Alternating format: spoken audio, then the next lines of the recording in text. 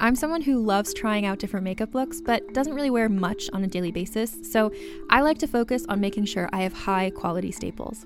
And whether you like a fresh face, full glam, or somewhere in between, you've probably seen Thrive Cosmetics Viral Tubing Mascara. I've certainly seen it everywhere. You know, the one in the turquoise tube? So that mascara, along with all of Thrive Cosmetics beauty products, are certified 100% vegan and cruelty-free, which I look for in makeup, and they've got excellent quality to match. And something I didn't know from all the mascara videos I've seen is that for every product sold, Thrive Cosmetics donates either that same product, another product that is needed more, or a monetary donation. They've worked with over 500 nonprofits to help with a wide range of causes like supporting cancer survivors, people experiencing homelessness, education access, and so much more. Knowing that makes me feel even better about using their products. And I do enjoy using them. Like I said, I like having high quality staples, and so my favorites are products that are multi-purpose, like the Brilliant Eye Brightener. It comes in a bunch of colors, and I like using them as eyeliner, eyeshadow, and even highlighter. Thrive Cosmetics is luxury beauty that gives back. Right now, you can get an exclusive 20% off your first order at thrivecosmetics.com/thrive. That's Thrive Cosmetics, CAUSEMETICS.com/thrive for 20% off your first order. Contained herein are the heresies of Radolf Burntwine, erstwhile monk turned traveling medical investigator. Join me as I uncover the blasphemous truth of a plague-ridden world, that ours is not a loving God, and we are not its favored children. The Heresies of Radolf Burntwine, coming January 2nd, wherever podcasts are available. You don't eat sweets? No. How about like ice cream? Mm-mm. I'm amazed.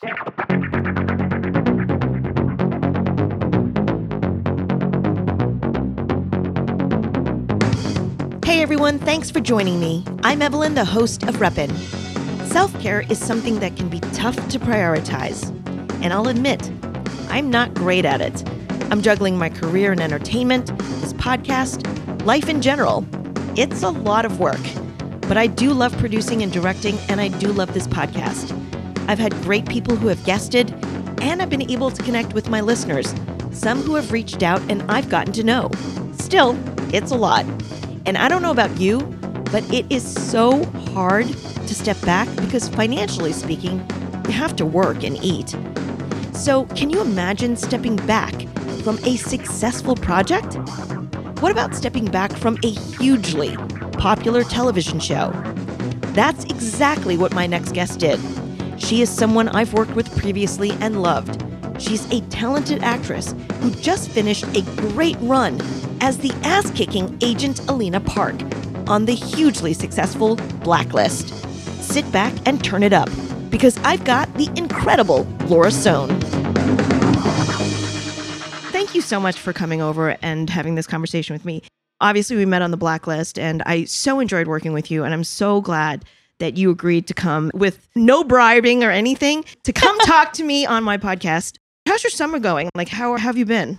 Yeah, my summer's been really good. I feel being on set, it's a very grueling work week, and I've been enjoying just finding my own routine and getting into the groove of things that I really love. Little hobbies here and there of doing pottery, getting into golf with my mom, doing more wholesome activities has been really good for my soul. Yeah, wholesome activities. First of all, you're just finishing your stint as Alina Park on Blacklist and kicking some serious ass and killing people. So pottery is definitely a little bit more wholesome. It's zen, it's meditative. I feel like maybe I'm working out my traumas that I've pushed into the deep end, and it's very therapeutic for me. Yeah, because all kidding aside, a show like that as a series regular and the physicality of your role is so much work. I think people don't understand that when you're shooting a show like that, it is all encompassing. You are on set. That's all you do. Yeah. Your hours are incredibly long. What were your days like? Just so people get a better sense of how much it took. And again, congratulations on a great run. Thank you. Thank you. Honestly, I am a morning person, but I didn't know that you had to be an extra early morning person working on TV. I woke up at 4:30, 5 o'clock just to get to set. And then when we're on set, it's right into the makeup room. And then we do our hair and makeup. And then it's a 7 o'clock rehearsal. By that point, I've already had my morning coffee, breakfast, worked out, did my poop. And I'm like getting in the zone to get ready to work. But no one's working at 7 o'clock in the morning. My boyfriend's still asleep. Yeah, exactly. Production people are. Production people are working, and we're literally like zombies. Yeah. But we're still functioning.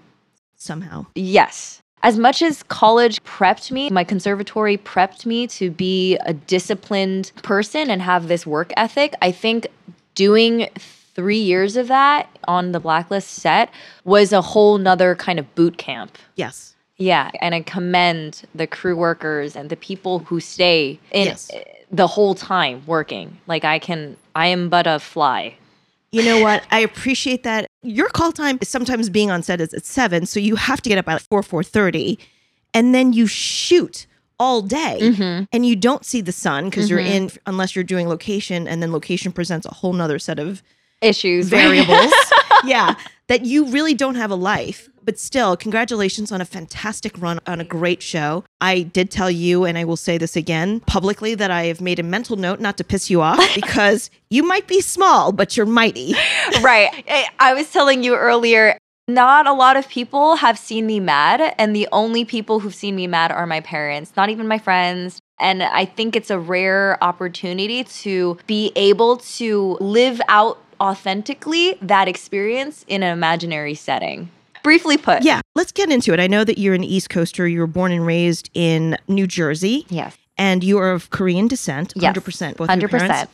So tell me a little bit about what your upbringing was like and what some of the values that your family instilled in you at that point, being that your parents were immigrants as mine were. Yeah. I'd be curious to know what similarities or differences that your parents gave you as a kid. I know you as someone who is very grounded, and you and I were talking earlier about your self-awareness, and also at such a young age in your career, not only were you on a huge fucking show, and the amount of discipline it really takes, because being in production is no joke. It really is like training for like a military camp of some sort. But just also you're knowing the world and the nuances that exist, and you know who you are and the values that are important to you. Did some of that come from your family? What was your upbringing like? Can you tell me a little bit about some of the lessons that your family passed on to you? The one thing that really comes to mind is when I was younger, I had this experience where I realized a core value of mine is being able to speak the truth and own up to my actions. I think that's very important because most of the times, if I owned up to something that I did, even if it was bad, there would be a silver lining there. And so the example that I can think of was I was very friendly with my neighbors. The grandma that I was very close with, her name was Midge, and she had a dog. And because I never had a dog growing up, I would always go to her house and play with her dog. And she would leave her dog Olive out in the yard for the neighborhood kids to play with. One afternoon, I go to play with Olive, and I pick up this rock. And I just start kind of playing fetch with Olive. And the rock bounces off like the house wall. And then it lands and destroys this beautiful glass table of Midge's. I'm with my brother at that time. And I was like, oh my gosh, I literally just broke this glass table. And my brother's like, run, go home, run. And I'm like, no. I need to tell her. Because if I don't tell her, then I don't know. I feel like she'd be mad, but I need to own up to this. So I knocked on Midge's door and she was like, hello, how's it going? I'm like, Midge, I'm so sorry, but I broke your glass table. And she literally was like, Laura, thank you so much for telling me, because if you had not told me, I would have been here so upset, blaming someone else for doing it, like the other suspicious kids, the bad kids. But she was like, this will be a great memory for you, because I think it's a very courageous thing for you to do, to just own up to what you did and to be honest about it. That was the consequence that I had, because it wasn't a consequence at all. It was just that she left such a huge impact in my life to this day still, where I was like, oh, if I do something bad, I just need to own up to it. Don't lie about something if I did it. We need to send you to Washington. Yeah, I know, right? Let's not go there. But how old were you at that point? I think I was like 9. Wow. Yeah. Okay. Yeah. So That took a lot of courage at 9. Yeah. And I think, obviously, I had no idea how much this glass table cost or anything, but I went home and I was like, Mom, we need to buy Midge this new table because I completely destroyed it. And Midge was just like, no, it's completely fine. The fact that she was honest about it was enough. And I think I've let that memory be a huge influence in how I live day to day. First of all, your brother's a bad influence. And if you're I listening... know, right? My brother's like, run for the hills! You're like, no. Yeah. Leave it to the women to set the example. I know. That's all I'm going to say. But I also think it's because my parents have always told me to tell the truth. No matter how bad of a situation, they were like, unconditionally, I will support you.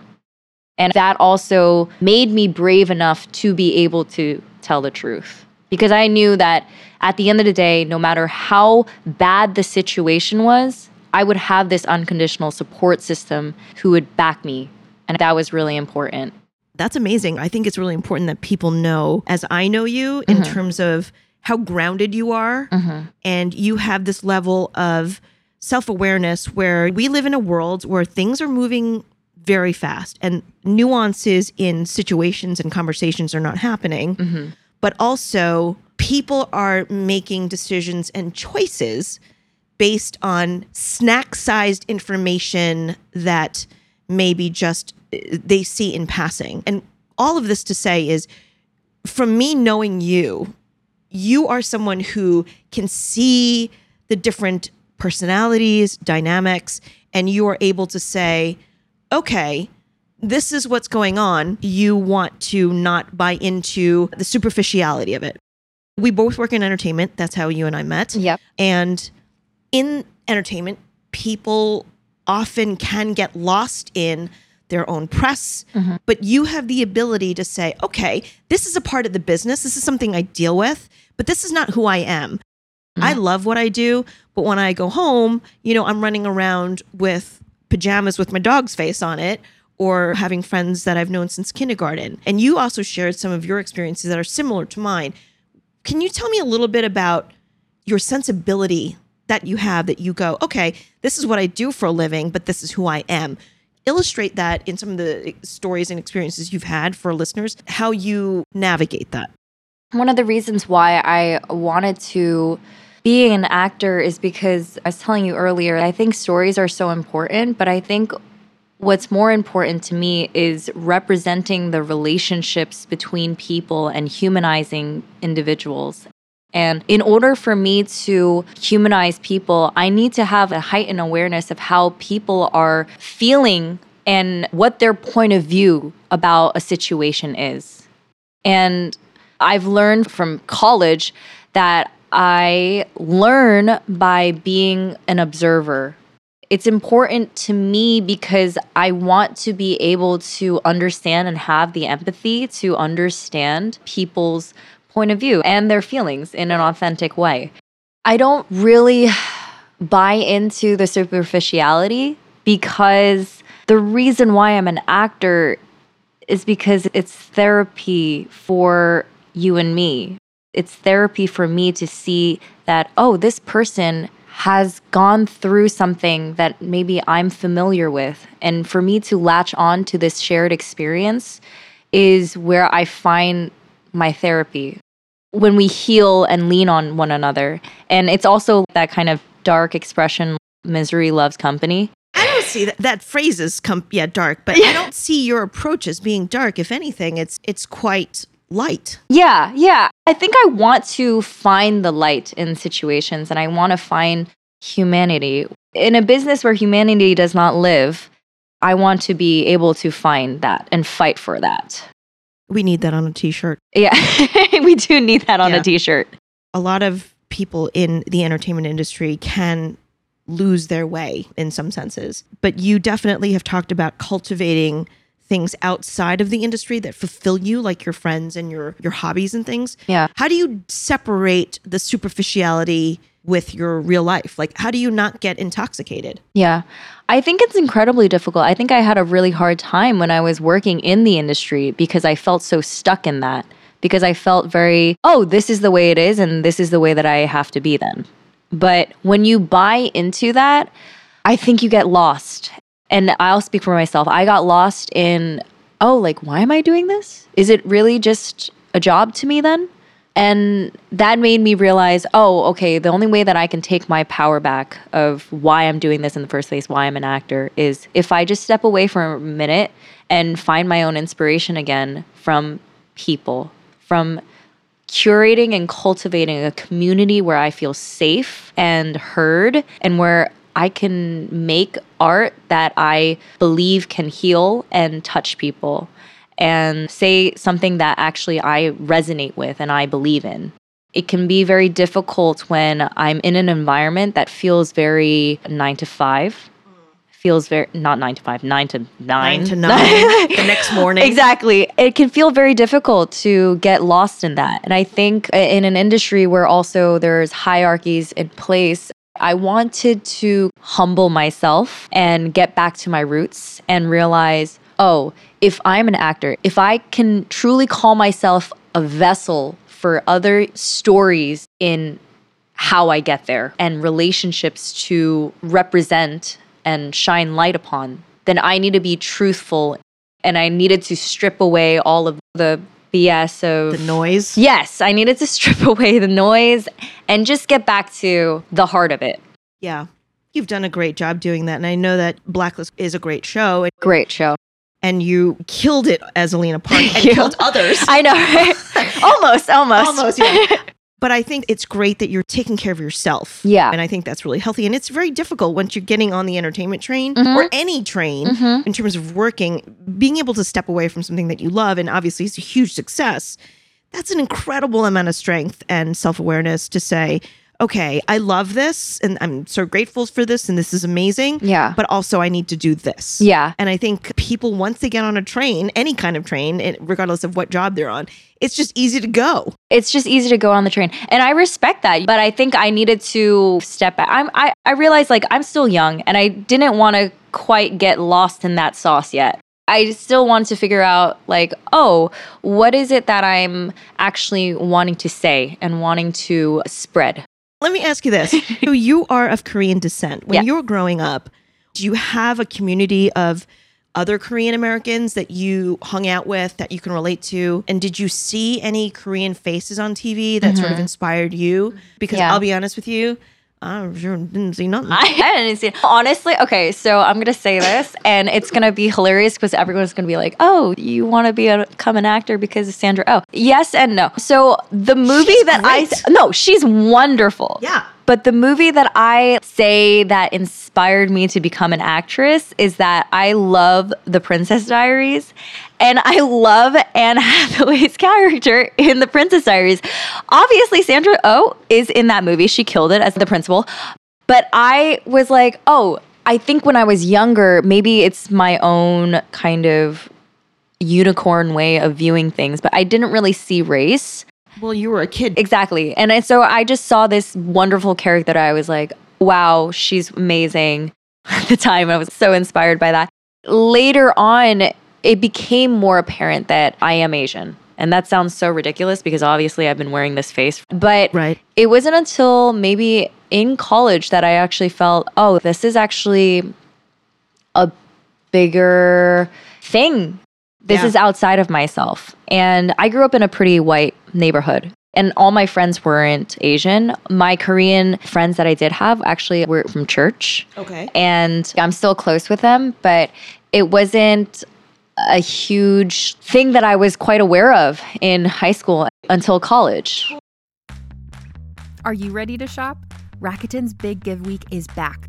Get 15% back at hundreds of stores, and it's all happening this week, May 6th to May 13th. It's the perfect time to shop for everything on your list for spring and summer, like clothing, outdoor gear, and travel. I know I'm using this week to stock up on some warmer weather essentials at Ray-Ban and Ulta, and I love that Rakuten even helps me save on travel at sites like Hotels.com. Rakuten really is the best way to shop, and you can save even more by stacking cash back on top of deals. Plus, during Big Give Week, that cash back is bigger than ever. With Rakuten, membership is free, and when you sign up and shop today, you get an extra 10% cash back boost. That's an extra 10% cash back on top of the 15% cash back. You won't see higher cash back rates than these. Go to Rakuten.com or download the Rakuten app. Rakuten. Shoppers get it. Hey there, this is Justin Bartha. I made a funny new podcast, King of the Egg Cream. It has the greatest cast in the history of podcasts with actors like Louis Black. I'm torn by my feelings for two women. Bobby Cannavale. You can eat it, or if someone hits you, you can put it on your cut. Melanie Linsky. I wonder what these marvelous things are that look just like boiled chicken feet. Jason Ritter. I can break things and pick locks and kill people. Michael Stuhlbarg. The whole point is to inspire people that they should make themselves better. Ari Grainer. No, don't whet its appetite. What are you, an idiot? Me, Justin Bartha. That's not just any egg cream, that's a Lemke's special. And all narrated by the hilarious Richard Kind. This is the story of Harry Dalowitz and how he rose from nothing to become New York's King of the Egg Cream. So if you like funny true stories, come listen to King of the Egg Cream, available wherever you get your podcasts. Going back to what you were saying, obviously we both knew we were Asian. Yes, obviously. You know what I'm saying? I think what we didn't, or at least I'll speak for myself and you can tell me if you agree, I didn't realize was how I was perceived.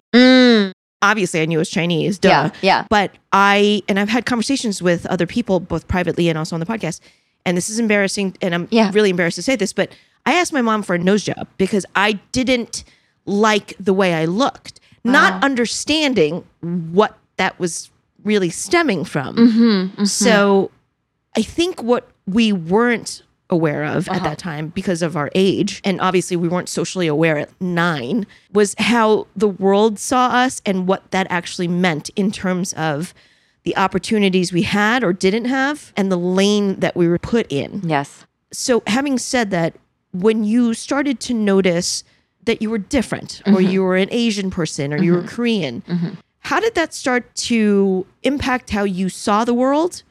Was there an instance where you found it difficult to fit in? Because you're so gregarious.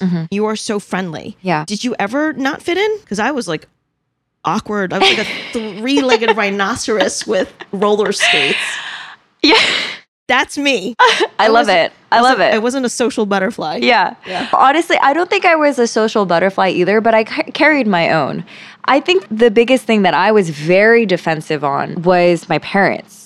They have very broken English, and whenever I would see other people bullying my parents because they didn't speak perfect English, that's when I was like, oh, they see them as other. They didn't see me that way because I speak English very well, hopefully. But I think that's when I started to see race become more of an issue or become more apparent in my life as a thing that I need to focus on and be passionate about. It's very privileged of me to say, but I've never felt like I was the one in danger. If anything, I felt like I had to be stronger because I felt I needed to protect my parents who was getting the finger pointed at for being different. That's so interesting that you say that because now you're actually putting language to, I think, some of my experiences that I never really thought about. My parents were also bullied, and my mom especially because she was so tiny. And I remember her telling me a story where, you know, immigrants, they didn't know the language, and she was getting lunch, and they asked her what she wanted, and she was like, that green stuff. And they laughed in her face. And it was spinach, and she didn't know what the word was. And I remember feeling how hurt, even now, you know, all she said to me was, I just had to be humble and learn, even though it sucked. She didn't say that. I'm just saying it sucked. But it's interesting that you say that your parents were bullied. Yeah. How did that affect you since you were a kid and you felt like you needed to protect them? I think I wanted to be someone who can be a voice to them. Because they're of the culture that, you're silent, you're patient, and you bow and you wave and you smile. And you don't rock the boat. And you don't rock the boat. No. But I was like, okay, if you're not going to rock the boat, then I need to make sure that I'm heard. And I'm going to be the freaking good English speaker for our family and be the vocal person because you're not. Because it's just not culturally embedded in them. Exactly. I'm American, and this is the country that I live in, and I want to fight for you guys for that. Because now you're living here too. That's awesome. This kind of springboards me into another thing that I wanted to get into.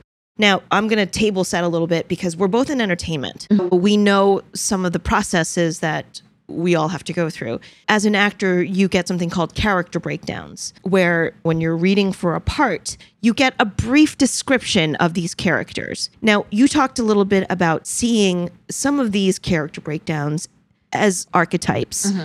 Can you talk about how that affected you? Because here you are, first of all, you're coming out of school. Anyone coming out of school, all we want to is get a job.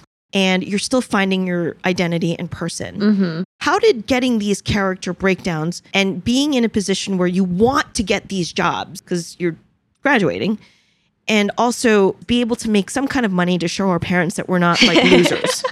Okay. So we all want to get a job. And then you want to get a job as an actor. Yeah. As a Korean American, very limited roles. Right. Getting these archetypes that you don't want to put out there. Can you talk a little bit about that sort of dichotomy and process? Yeah. And that rock and a hard place position you were in? Yeah. Honestly, it was very difficult for me in the first couple of months because all that I was auditioning for were the one-liners that at a coffee shop, nail salon, you name it. Nurse. And nurse, doctor, whatever you can paste this face on. And I think I was very discouraged because obviously this is not the persona that I want to be putting out there for myself.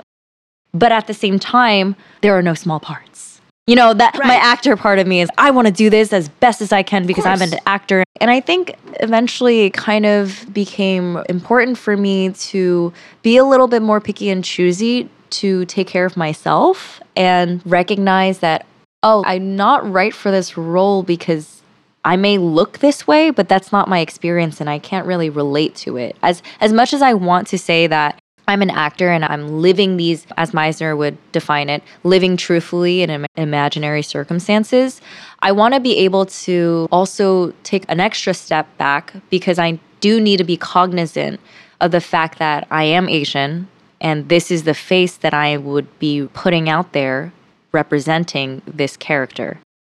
I put that burden upon myself, though, because I think it's important if I'm staying true to my initial narrative that I was saying earlier about how I want to be a voice to my parents who are not able to speak. How am I going to be a hypocrite and do the exact opposite of what I say I'm going to do?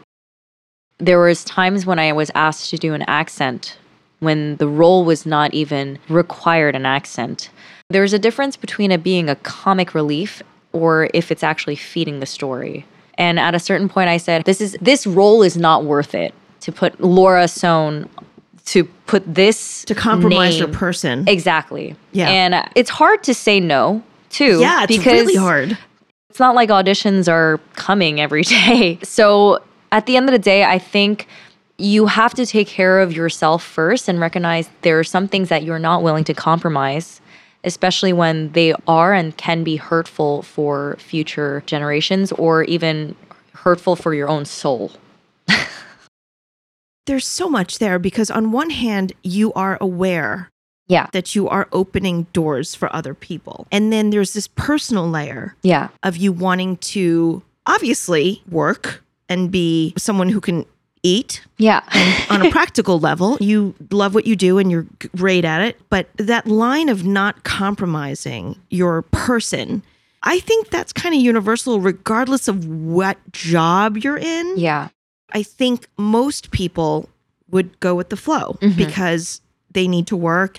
And it's very hard to step back, especially in a world like entertainment, because it is a very competitive industry. Right. And certainly the minority roles are still hard to come by. So I really commend you in terms of having not just the self-awareness and the courage to exemplify your beliefs so you can be the voice that you want to be and to tell the stories. But as an actor, what kind of walls have you hit? Where do you find some of the disconnect of what you want to do versus what's available? And what do you think we can do to make it better? It's funny thing because I think the little girl in me is I want to be an actor because this is my dream. And I've always just wanted to act, like the telling the stories and being passionate about relationships. So you don't even see the walls until you're in it. Fair. Very fair. So it's hard for me to answer because there are even walls that I have not come across to this day that I don't even know that I'm going to be running into. But fair. I will run into them when they come to me and I will handle that in whatever way that I will handle it. But I don't know. And that's the kind of scary, naive thing. I don't think that's naive. You can't really prepare for what you don't know is going to come. Yeah. But where did you get this ability to separate yourself and say, okay, I can get caught up in this or I can choose to handle it differently? I don't know where it's come from, but I do think it's very important to me to be able to actually listen to people when they're talking to me and not just listen so that I can respond.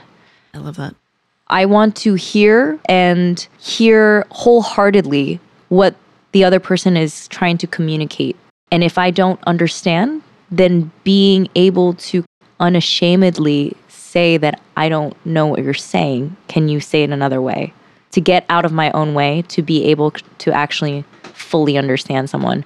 It's important to me because I feel like sometimes I don't feel fully understood. And I want to be able to take the space to communicate how I'm feeling. And sometimes words fail.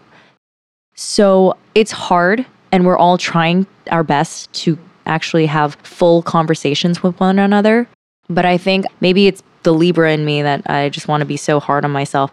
I'm hard on myself to fully understand someone when they're talking to me.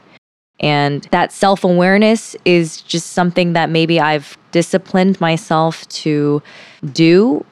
And I think I'm someone who very much roots for the underdog. It's important to me because I sometimes feel like an underdog. So if I treat everyone like an underdog, then I will automatically give them the space to be able to speak their piece and for me to take a step back, for me to fully understand them. It's interesting that you say underdog because it almost ties back into your parents. Yeah. Oh. Your parents were the underdogs. This is my therapy session that I never knew I needed. You'll get my bill. New York's expensive. I got to make a living. No, but your parents were underdogs. My parents were underdogs. I didn't realize that too until you were just talking and I'm thinking about it. And I feel like it ties right back what you were saying is to want to fight for your parents. Yeah. Who are the underdogs, right. the immigrants. What was one defining moment that you want to share that was hard for you maybe at the time, but you actually learned something from it? One of the work ethics that I live by is to be grateful for whatever situation that I'm in. And that stems from a physical thing that happened to me in college. I basically tore my ACL in college and I wasn't able to walk for 6 months. Oh shit, how did you do that? I'm not a very athletic person and it's going to make me sound so athletic that I tore my ACL. It was because of a movement project. It was a project that I had to do for my sophomore movement class. One of the requirements was that your partner has to be off the ground for 10 seconds. And yeah, it's like contemporary dance if I had to explain it to people who've never taken a conservatory class. So I had 2 partners and both of them were male. And I've let go of all that pride now. But I was very prideful then. And I was like, I'm the girl. I'm not going to be the one who's going to be off the ground. I'm going to carry both of you. So I'm sorry, what did you say? Yes. So I carried like 2 250-pound men. And I ended up tearing my ACL because, the weight.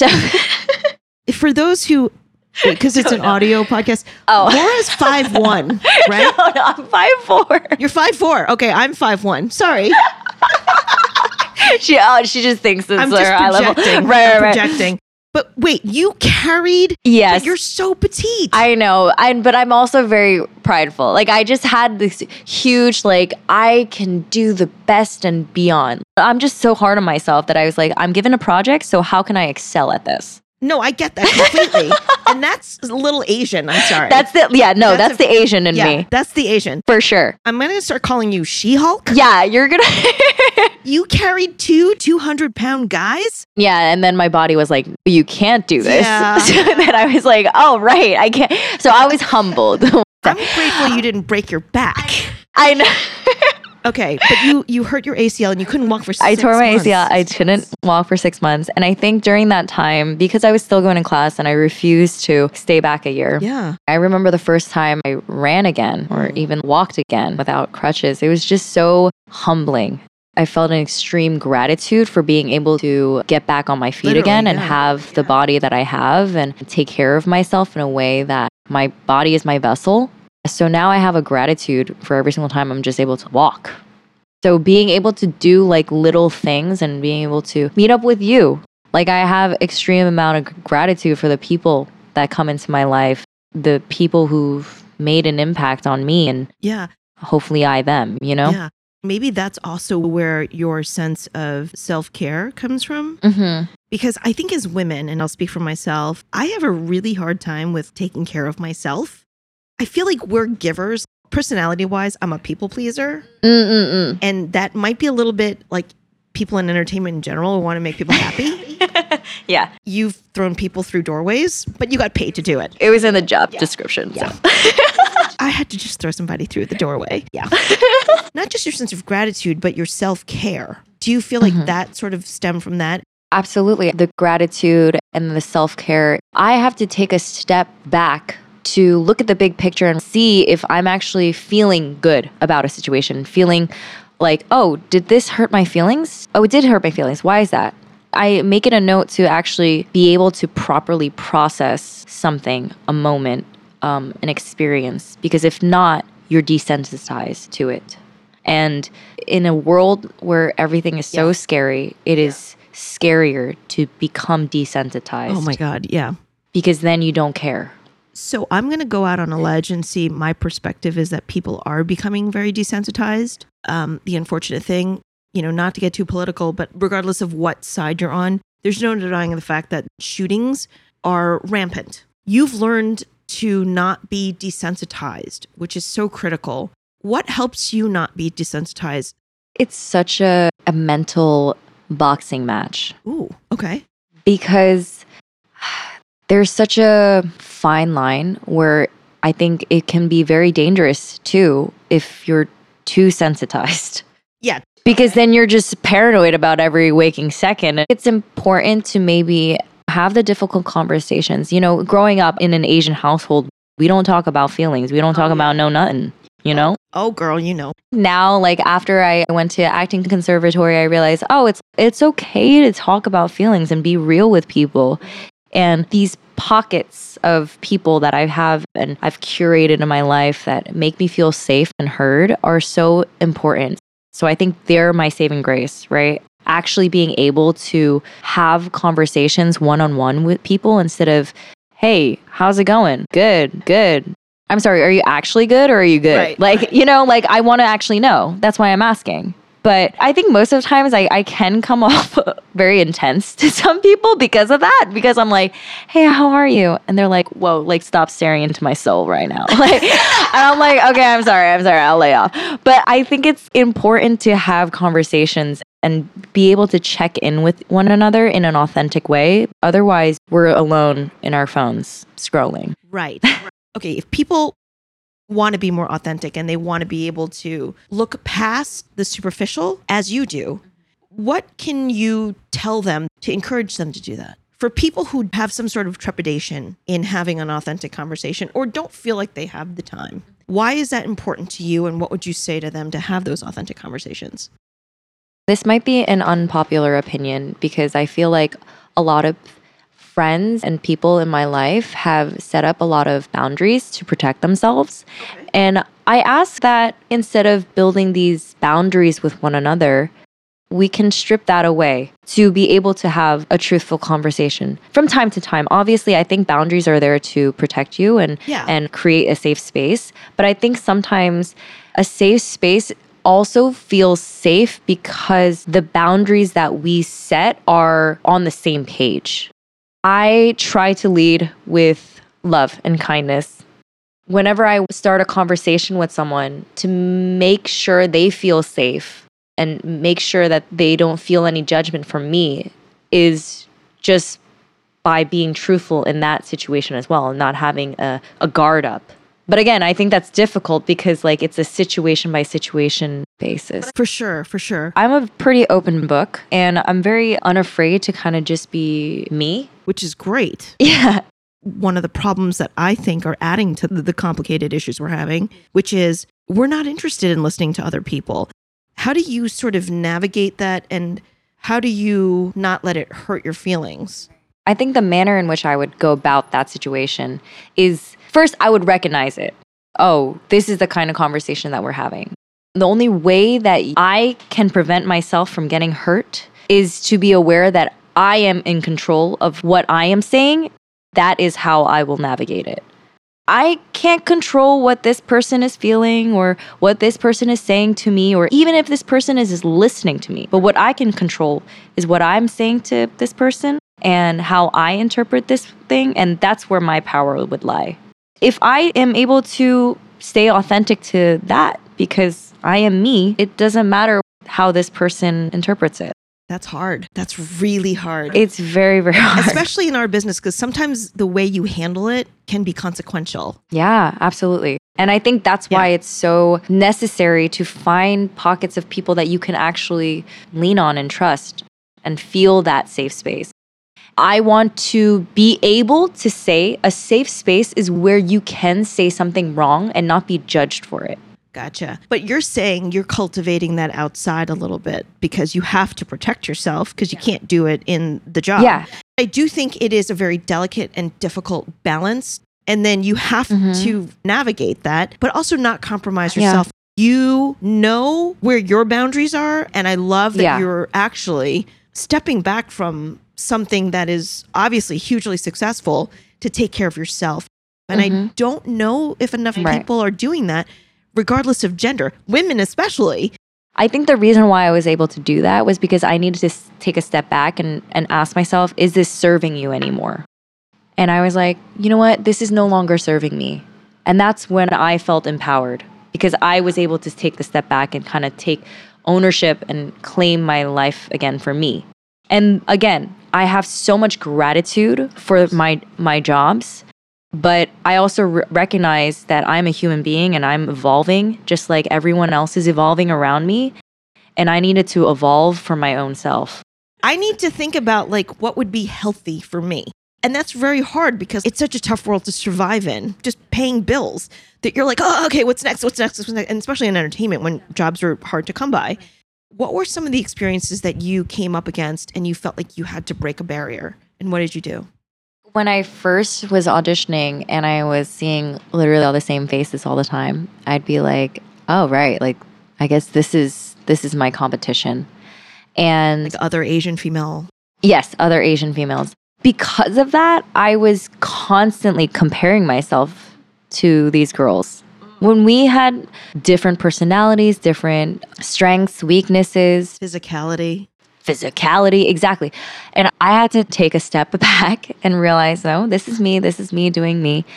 In order for me to break out of that category, I think I needed to, one, fight for myself and fight for the roles that I was going in for because I wanted to make sure that there were avenues that I can take that would be more fulfilling for me. Finding really good people on my side, who are genuinely on my side, who actually saw me as a person and not a category. I think that was very important for me. Now, there's something else I wanted to kind of get to. In another episode, I talked to Yvonne Chapman from Kung Fu. She's the one who actually made me aware that even your name can sort of put you in a specific lane. Yeah. her name Yvonne Chapman, you don't think that she's Asian. I had no idea. You sent me that text and I was like, then I looked her up and I was like, what? But it also made me sad that her grandfather had to have the forethought to be like, hey, if I change my name, I can get more opportunities. You are Korean American, 100% Korean. Your name is Laura Sohn, Sohn, which doesn't suggest that you are Korean. What were some of your experiences with your name? You know, it's illegal to ask, are you Korean? I get that every time I'm in a cab. Yeah. Really? Literally every single time I'm in a cab. Wow. Like clockwork. Yeah. The driver looks at the back, the rearview mirror, and I'm like, oh shit, here we go. Are you Korean? No. I wonder Are you Japanese? No. And inevitably, Chinese is the last one. Really? Mexican. Oh my gosh. Yeah. But I was afraid to fight the driver because if he's asking me if I'm Mexican, he's on something and I'm in a car. Wait, that's so funny because I feel like I'm always asked, are you Chinese? No, mine's like the reverse. Yeah, like mine's always, are you Chinese? Are you Indian? I've gotten Indian before. And then they ask, the same cab driver that asked me if I was Mexican? I know. I'm like, well, are you okay, sir? Yeah. Yeah, it is interesting. What were some of the experiences that you've had with your name? And did you find that it helped or hindered? I think it's like what you said. It categorized me. Before they saw you? Yes, because of the last name. It was interesting that you brought that up because like I've never gotten that before.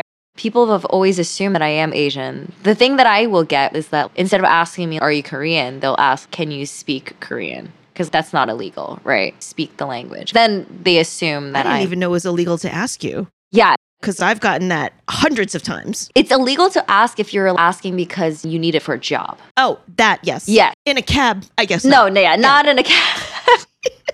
In a cab, they could ask whatever you want. And you're just like, and they're driving, so you kind of need to like your life depends on it.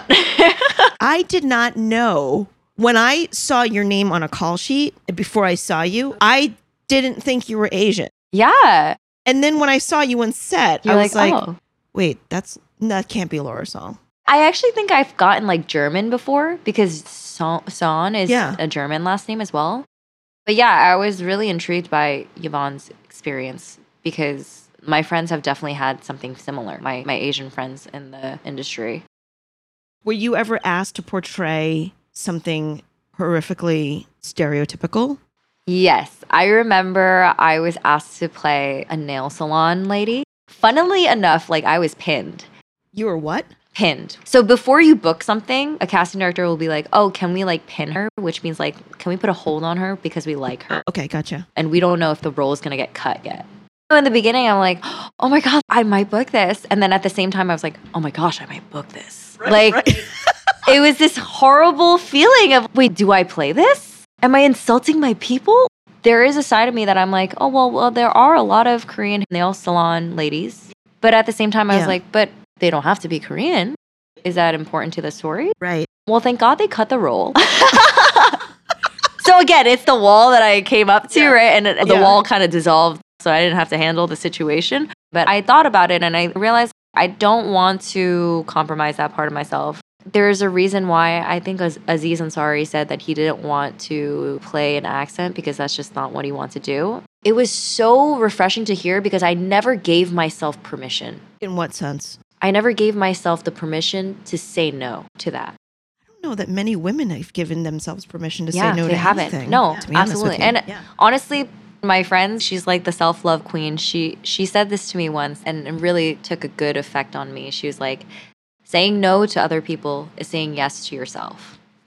I need that on a shirt. That's amazing. Oh my God, that's so great. Yeah. That is so huge. Which goes back to one question I wanted to get back to earlier. Again, when you're getting these archetypes and you're still young, you want a job.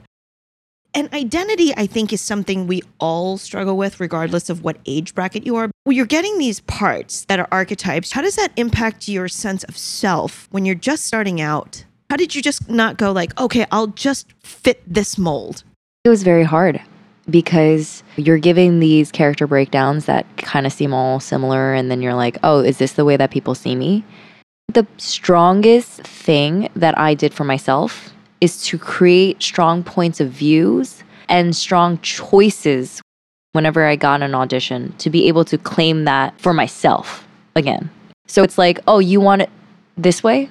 Well, I'm going to make a choice and you're going to see it my way. That's really awesome, Laura. It requires a lot of challenging yourself. Yeah. If you're so used to just doing the same thing again and again, you get tired of it. You don't know how to get out of that. When you're getting all these character breakdowns, that becomes a little habitual. I'm like, I recognize that these people are writing my narrative. I need to start writing my own narrative. I need to start making my own choices that are different, that break this mold that you're putting me into. Then let me challenge you this. It's like if the writers are writing this role in a very specific way, that may not have the dimensions that might be needed. Yeah. How do you then buck the system, or how do you bring your world and their world together?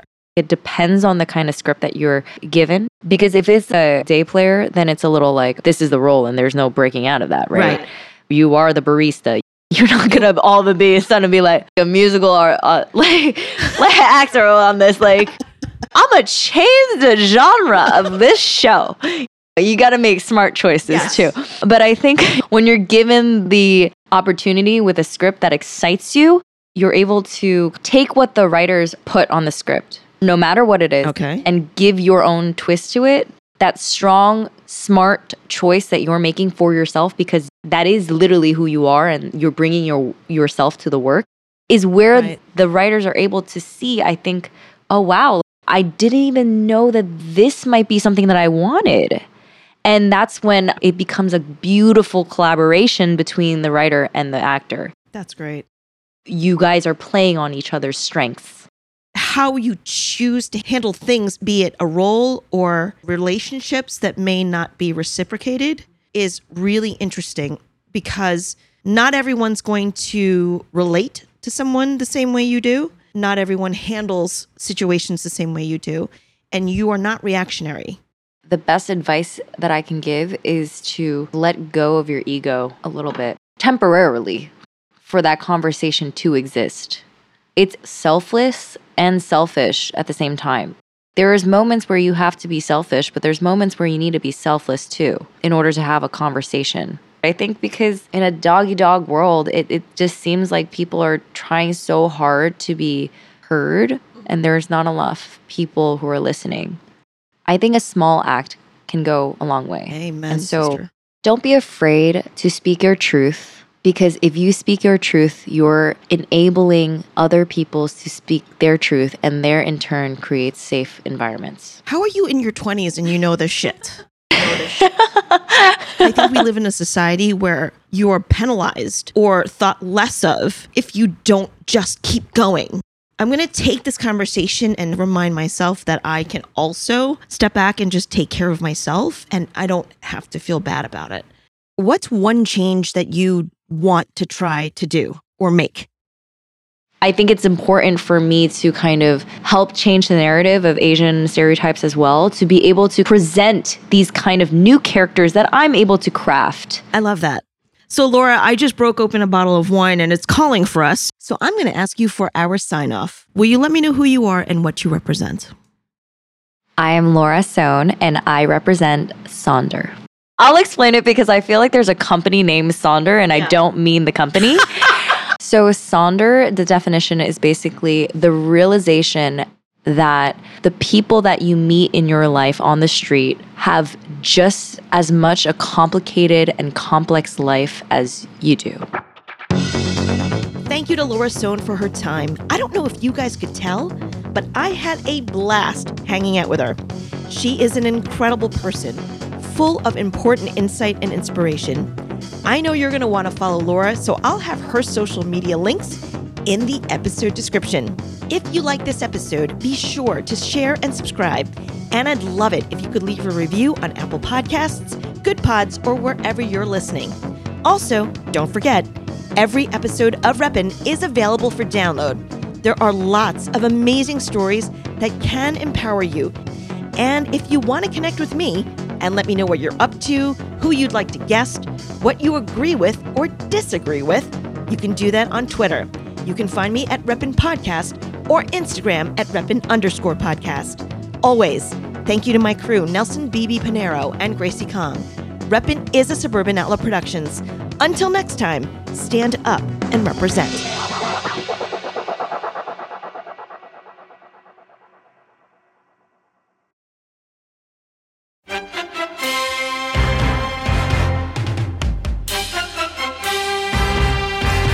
Hello, friends. This is Mark Nell, executive producer of the Table Read podcast, where imagination meets performance. As we wrap up an incredible season 1, we want to take a moment to express our heartfelt gratitude to each and every one of you who tuned in and supported us on this amazing journey. Season 1 was nothing short of extraordinary. We delved into captivating scripts that transported us to worlds beyond our imagination, thanks to the brilliant writers who delivered these works. But what really brought these stories to life were the talents of our amazing actors. But wait, the excitement doesn't end there. As we bid farewell to Season 1, we are thrilled to announce the launch of Season 2. Get ready for more gripping narratives, more unforgettable characters, and more mesmerizing performances that will keep you on the edge of your seat. We have some big surprises coming. The Force will definitely be with you. So stay tuned, stay engaged, and most importantly, stay excited. From all of us at the Table Read podcast, thank you, and let's make Season 2 even more memorable together.